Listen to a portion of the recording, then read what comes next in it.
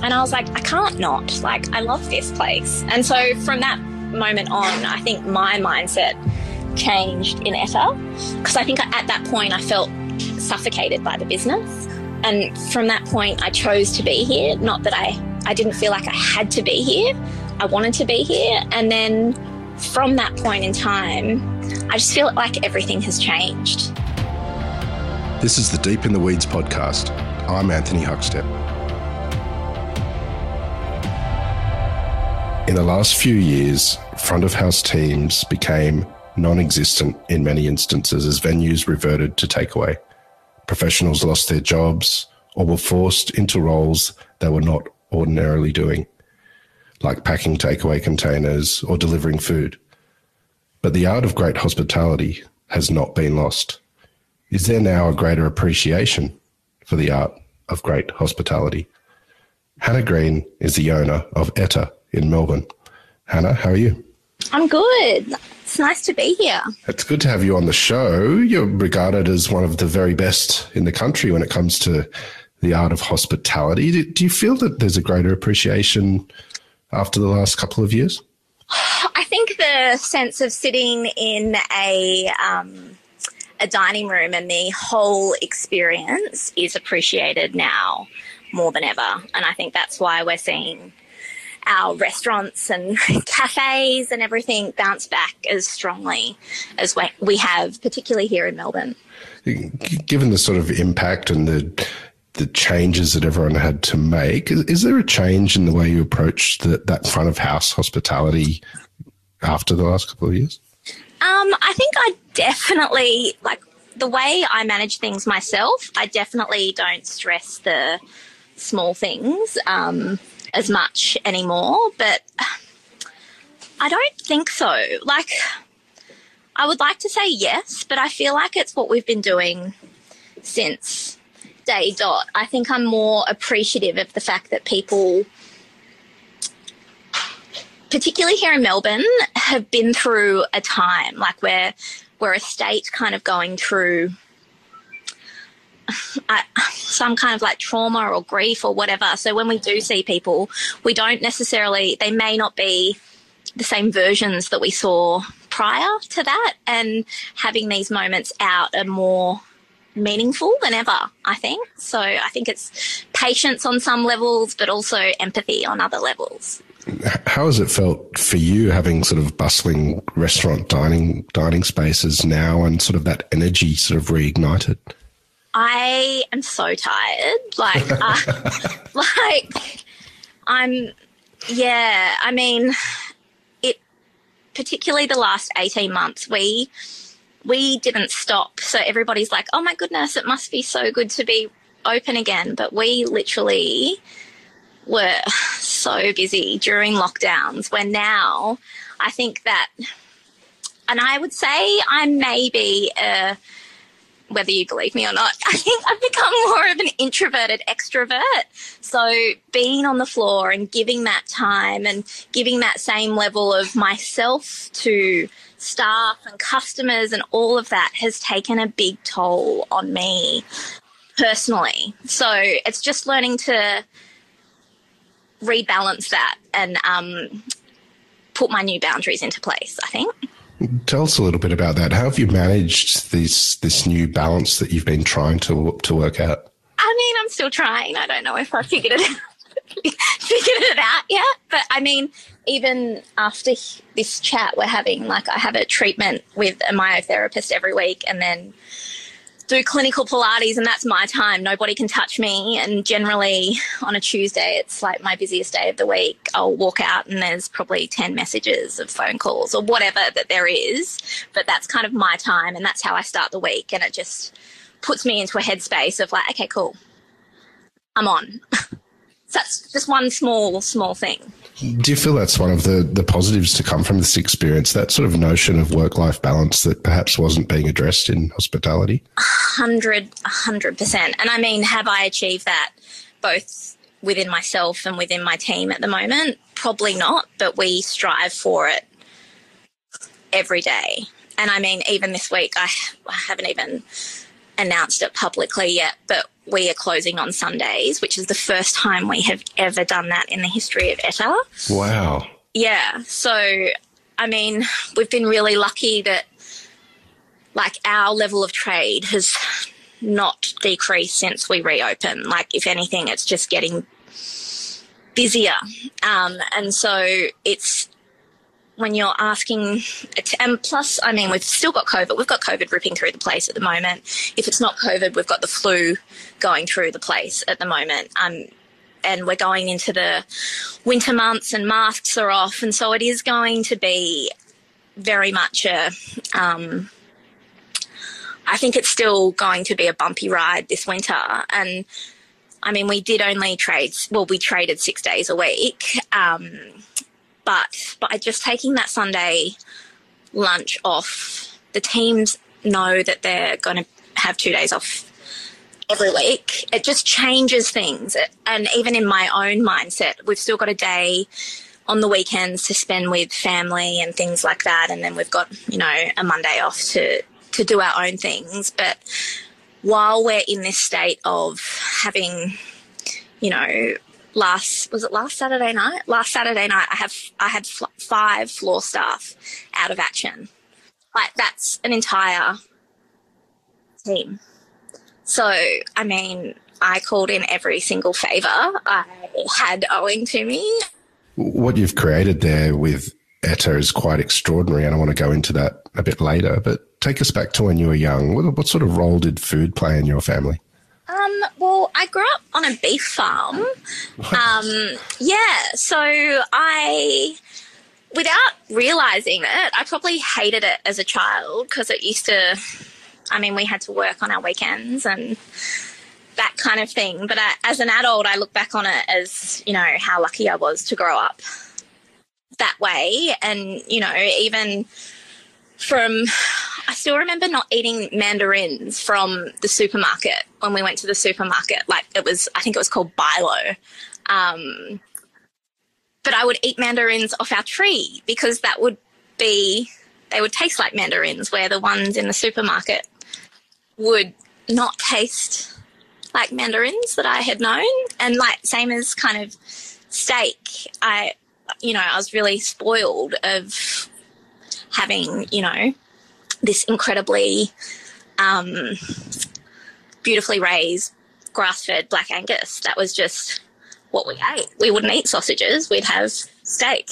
So I think from like an early age that, without even realising it affected me. And I used to think I was a fussy eater, but it was more I could tell the difference between things, if that makes sense. When were the first inklings that you might sort of have a career in hospitality? So oh my God, there's a few little moments. When I was 15 and 9 months, we moved into town and our next door neighbours were chefs at the local pub, and I got a job washing dishes there. And I just really enjoyed the kitchen environment. And I mean, not that I really had a desire to be in the kitchen, I really love cooking myself.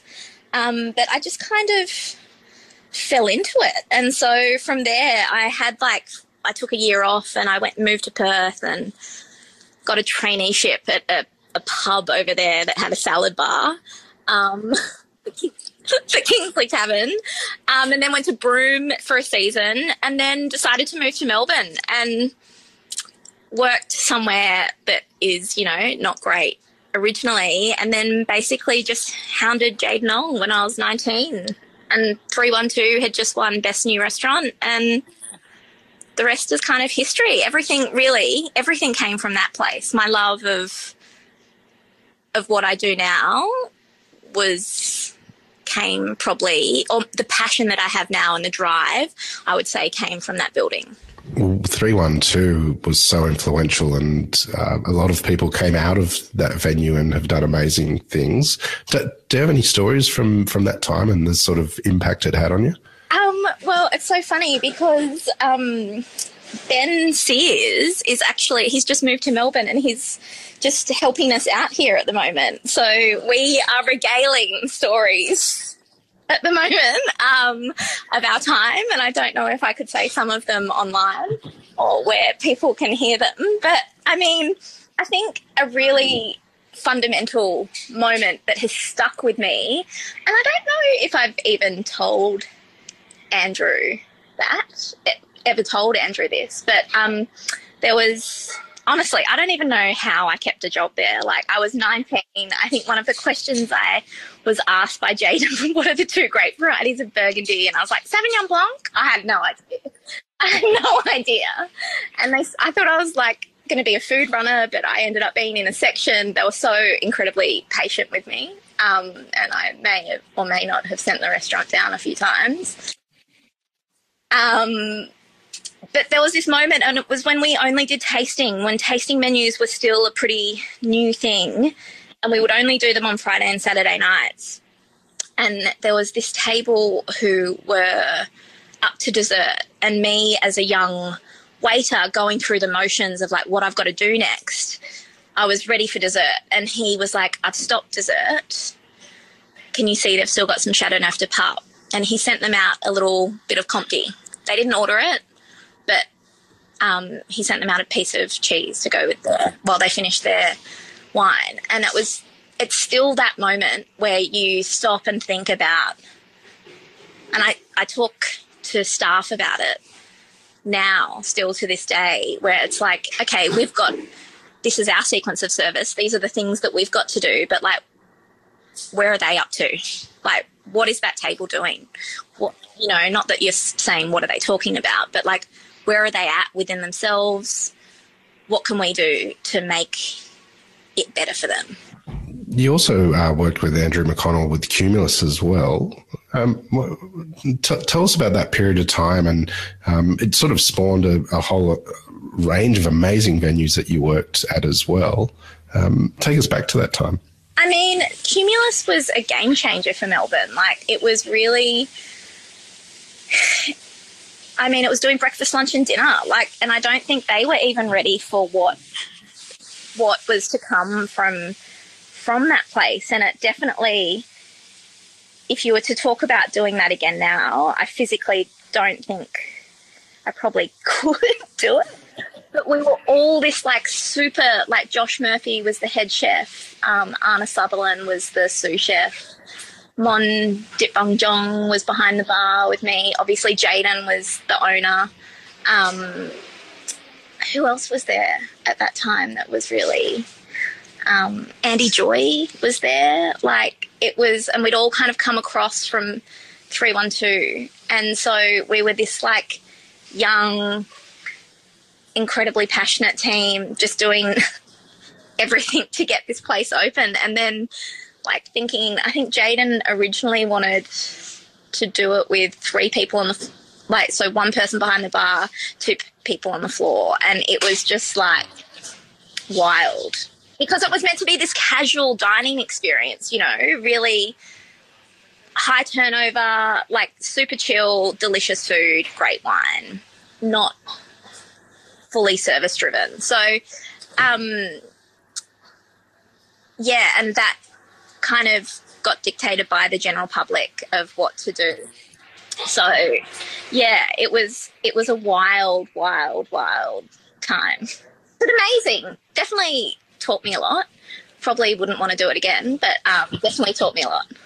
Well, your CV is one of the most extraordinary in the country, but what have been the real integral moments and influences for you through your career? I mean, I think it depends on what aspect you look at it. Like, what did I take away? So, like, that moment I spoke about with Andrew is still, something as a young waiter and learning to look through somebody else's eyes and what do they want. Like, Chris Young at Jacques Ramond, I went to work at Jacques Ramond to work with Chris. Like, I'm in touch with him today. He's been a huge guiding light for me in my career. And just, I don't know if you ever went to JR's, but it's this old mansion in Windsor, and you'd walk through the door and it was this big grand staircase, and it was really intimidating. And he was like, Greenie, it's scary walking in here. Like, we've got to make them feel comfortable straight away. That's our job. And that sense of Etta was built on give me a warm welcome and make it feel like my home. And that has stayed with me till today. So I think it's a collection of things, like Vanessa Crichton from a leadership role at my time at the Rockpool Group. Like, you know, she's probably the most incredible manager I've ever worked with. And the biggest thing she taught me was if I'm not getting what I need out of my team, then I'm not doing my job properly. So, there's so many different ways of, so many different areas of, like, what did I take away from that period of time? What has helped me along my journey from so many different people, and people I still call on now. Like, I had a question I had to ask Van, and I wanted her opinion. I was like, what do you think of this? So, yeah. You spent some time at Attica as well, Ben Shuri's restaurant. Well, what was it like working in a restaurant that had so much international focus, but in a quiet suburb in Melbourne? Look, I was there for a pretty amazing period of time when it was kind of on its way.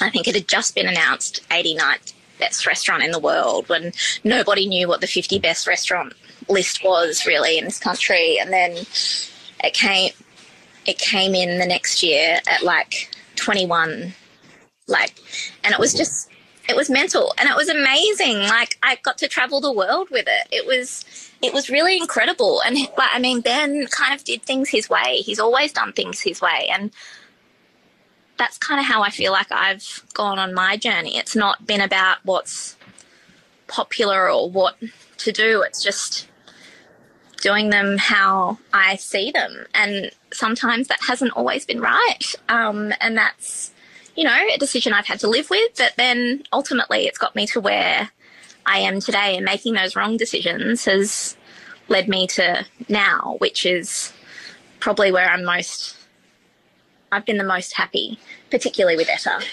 Yeah. Do you have any dining experiences where you were on the other side, where as a guest, that sort of influenced the way that you approach hospitality? Yes and no. Because it's definitely not how we do things here. But I was 22, and it was my first massive overseas trip. I was working at Cumulus, and I'd worked at 312 when Anthony came over from Mugaritz with when Dan had just started at the Royal Mail, and I went to Mugaritz. Andrew made me a booking, and I walked in the door, and Linda, I don't actually know where Linda is now, but she was working for someone I know in the States, last I heard, at Contra. And she opened the door and spoke in Spanish. And here I was, this 22-year-old, in my best possible dress for lunch. And she spoke Spanish, and I was like, I have no idea what you're saying. Like, you know, this girl off the farm kind of thing. And then she spoke in English to me straight away, and just made me feel that sense of comfort, which, again, would probably be the most important thing moving forward in my career, of making people feel like that as they walk through the door. But then watching them move through the dining room, like, yes, the food was amazing, but coming from a service point, like, they had choreographers. You had like 5 people clearing a table of 2, clearing and setting a table of 2 in perfect unison. So someone would clear, then someone would come through and crumb, then someone will come and set the cutlery, then someone will put the glass down. Like, it was art to watch. And that for me was amazing. It was still, to this day, was incredible. Tell us about when you started to think about Etta and finding the venue and getting the momentum to open the venue. Well, I grew up in a family business, and I think I always wanted to have my own business because of the way I was raised. My dad was in business with his 2 brothers. And so I was at Attica And I knew that I wanted to do it. In hindsight now, I think about it and I'm like, oh my God, even when I did open Etta, I had no idea what I was getting myself into. Like, you know, you think you know, but you have no idea. And it was early days and Relay had just opened and Christian Pugliese came out with Christian Bowman and we entertained them for a week. And he just finished, obviously, at Noma, and he was talking about and that was when, you know, Noma was at the height. Well, I mean, it's still at the height, but I don't know. Is that 15 years ago? I don't even know. Yeah, probably 15 years ago. I don't feel like I'm old enough to say that. And he was talking about how he wanted to separate himself from Noma and coming from what he had known to opening Relay and having no money and, you know, they had to do it lean and having drawers because they had all their cutlery and everything like that for the whole meal in this drawer, so they could only have 2 people on the floor. And it was 45 people and they flipped it twice. And it was those conversations. And like Christian Bowman, like you go on, and Christian Bowman was his sous chef at that time. And you go and look at what those 2 guys have done now and it's, you know, amazing. And it was that time that I'm like, it really kind of ignited that fire in my belly to be like, I want to do this myself, but in a different way, because I'm not a chef. I mean, I would like to think I know a bit about food, but I'm never going to be that. So it had to be in an environment where, you know, I could try to control what I can control the most, and that is like the service side of things. Yeah. How hard was it to sort of land on a venue and were there challenges at the beginning with Etta? Like, yes. Like, what way do you look? I feel like I've made every possible mistake you can make. I mean, it was around the corner from where I lived in Barclay Street in Brunswick East, and it was for sale as a fish and chip shop. And I mean, it was going downhill. Yeah, an 82-seat fish and chip shop with a 1 a.m. license. And I mean, in hindsight, listening to my dad and my uncle, I should have let him, you know, close and probably get it for cheaper than it was. But I mean, in saying that, I wasn't prepared to be wheeling and dealing and doing those kinds of business deals at that point in time. But yeah, I mean, if I knew what I knew now about the space, I probably wouldn't have taken it, if that makes sense. Like, we had just the actual physicalities of it have been somewhat challenging, and we were kind of too deep into the build before we really realised. And I think that's also experience of looking at what you've got and knowing what you can do with it without having to get too many people involved. But at that point in time, we were just so far in that, you know, had to keep going. Had to put some more money in. Kept putting it in. So, yeah. Well, tell us a bit about the vision when you first started, and because you've had a couple of different chefs as well and different offerings. So yeah, I actually opened this with a business partner, and, you know, whether or not, you know, it was right in the end, you know, doing that with him got me to where I am today. So I am, you know, pretty grateful for that. But it wasn't the right fit. It just, everything was a challenge. And so getting to that point of actually saying that out loud and being like, this isn't working, and I mean, the business wasn't working at that point in time. So it really could have folded up at that point. But I was talking to my dad about it, and my constant source of guidance, my biggest supporter. He's like, do you reckon you can do it? And I'm like, yeah, I reckon I can do it. And he's like, all right, well, let's do it. Yeah, he's amazing. So that time that it was under Hayden, like, it feels like a lifetime ago. It's not the same restaurant as what it was, and we were very much appealing to the neighbourhood and didn't want to be these, you know, crazy people of coming in and charging, you know, $150 a head and, you know, trying to slot into the neighbourhood, because we wanted it to be somewhere for the neighbourhood to use as they saw fit. And, I mean, I think that is still the case today. But, I mean, there are also realities of staff costs and, you know, having to open the doors and paying for electricity. There are things like that you have to factor in. And I think that's the thing of, like, thinking you know what you're doing, but having these grand notions of what you want. I think there was like 50 wines on the wine list at that point in time. Nothing over $100, one bottle over $100. To, you know, moving through to where we are today, where it has evolved so much that I don't even think about, apart from the people who have been coming here since day dot and gone through that with me, I don't really think about that time anymore, because it's just so long ago, and we're just on this path of pushing to be better every day that it seems not like a waste of energy, but it, you know, you just don't want to look back, if that makes sense. We're looking forward. What's been important to you in regards to the food offering there to be able to deliver the sort of hospitality that you believe in? Look, I mean, Roisin, if somebody told me 5 years ago that we would be serving the food that we are today, I would have laughed.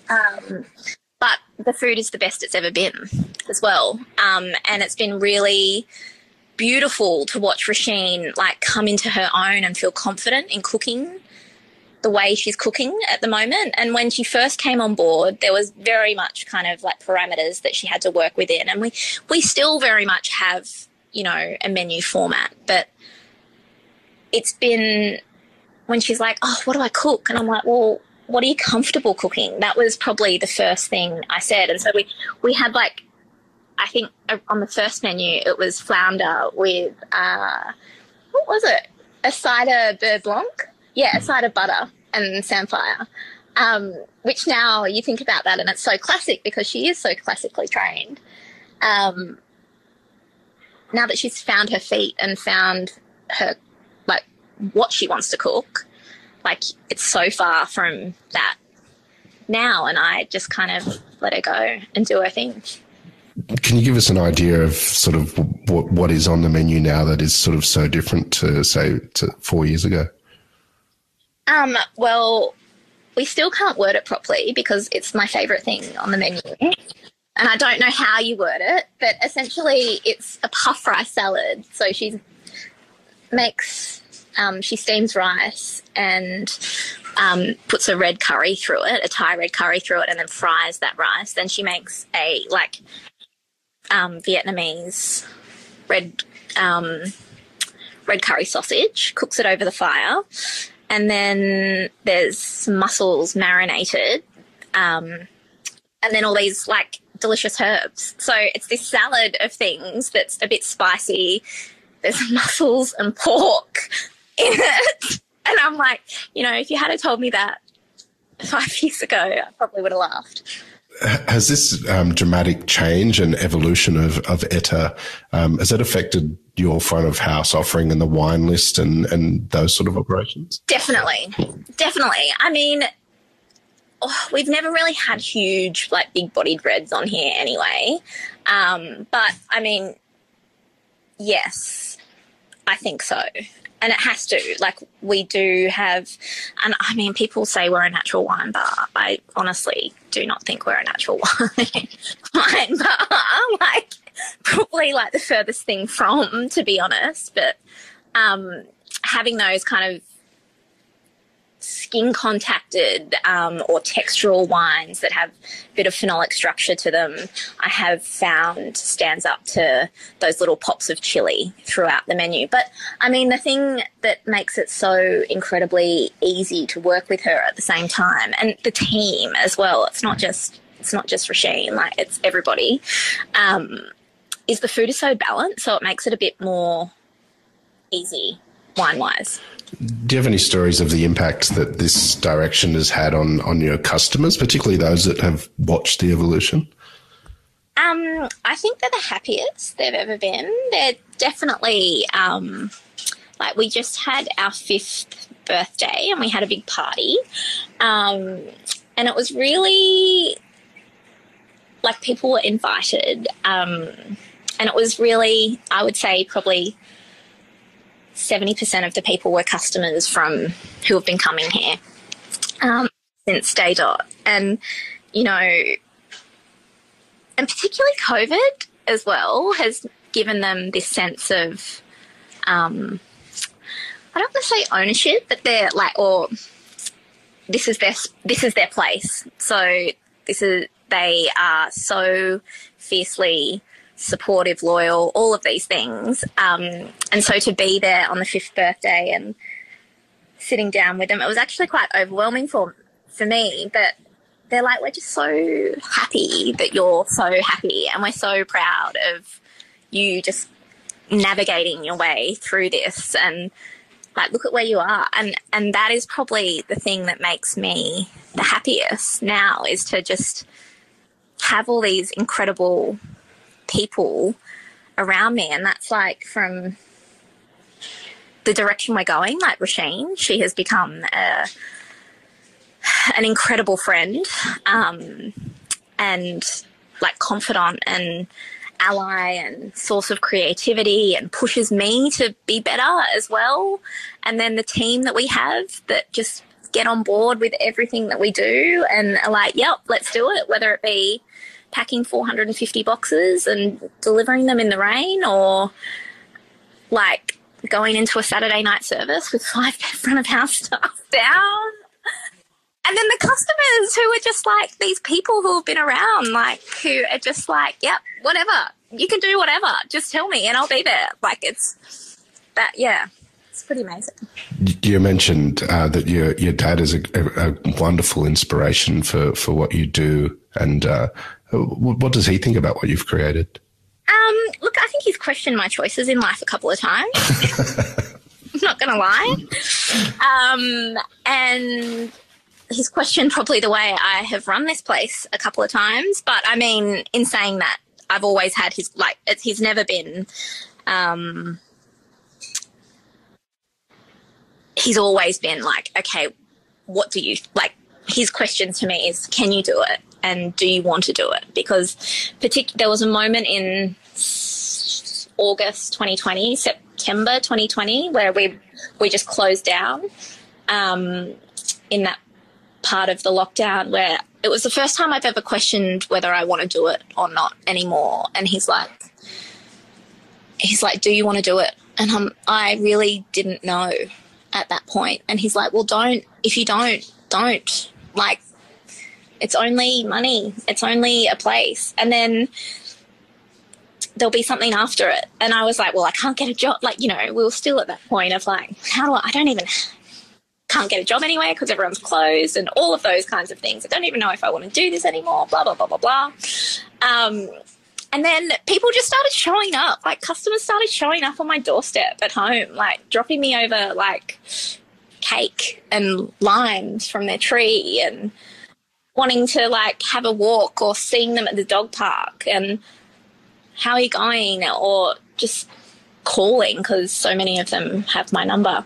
And I was like, I can't not. Like, I love this place. And so from that moment on, I think my mindset changed in Etta, and I didn't really think about it because I think at that point I felt suffocated by the business.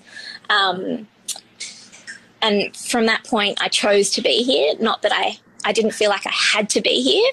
I wanted to be here. And then from that point in time, I just feel like everything has changed. And yeah, for the better. It's just, everything here is beautiful. The team are beautiful. The food is beautiful. The restaurant's becoming more beautiful. The people are beautiful. Like, it's just, yeah, it's nice. You've got Etta into a great place with the team and also with the community, and going in a real direction which is giving you amazing positive energy. What do you love about what you're doing? The people.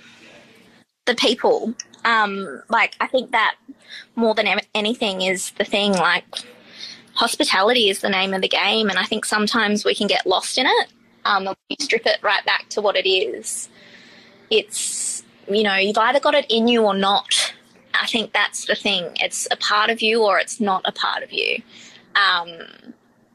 And I mean, it's like eating beautiful food and drinking amazing wine in nice rooms. Like, it's a very, particularly with everything going on in the world at the moment, like it's a complete luxury in life, but it is those moments where, like, you don't know what has happened in someone's day, and like when they walk through the door, or they'll just show up and they're just, you can't, like, at the moment we're so busy that, you've got to pull a rabbit out of a hat for a seat or something like that, because this is their place. Like, this is their place when they're having a hard time to come.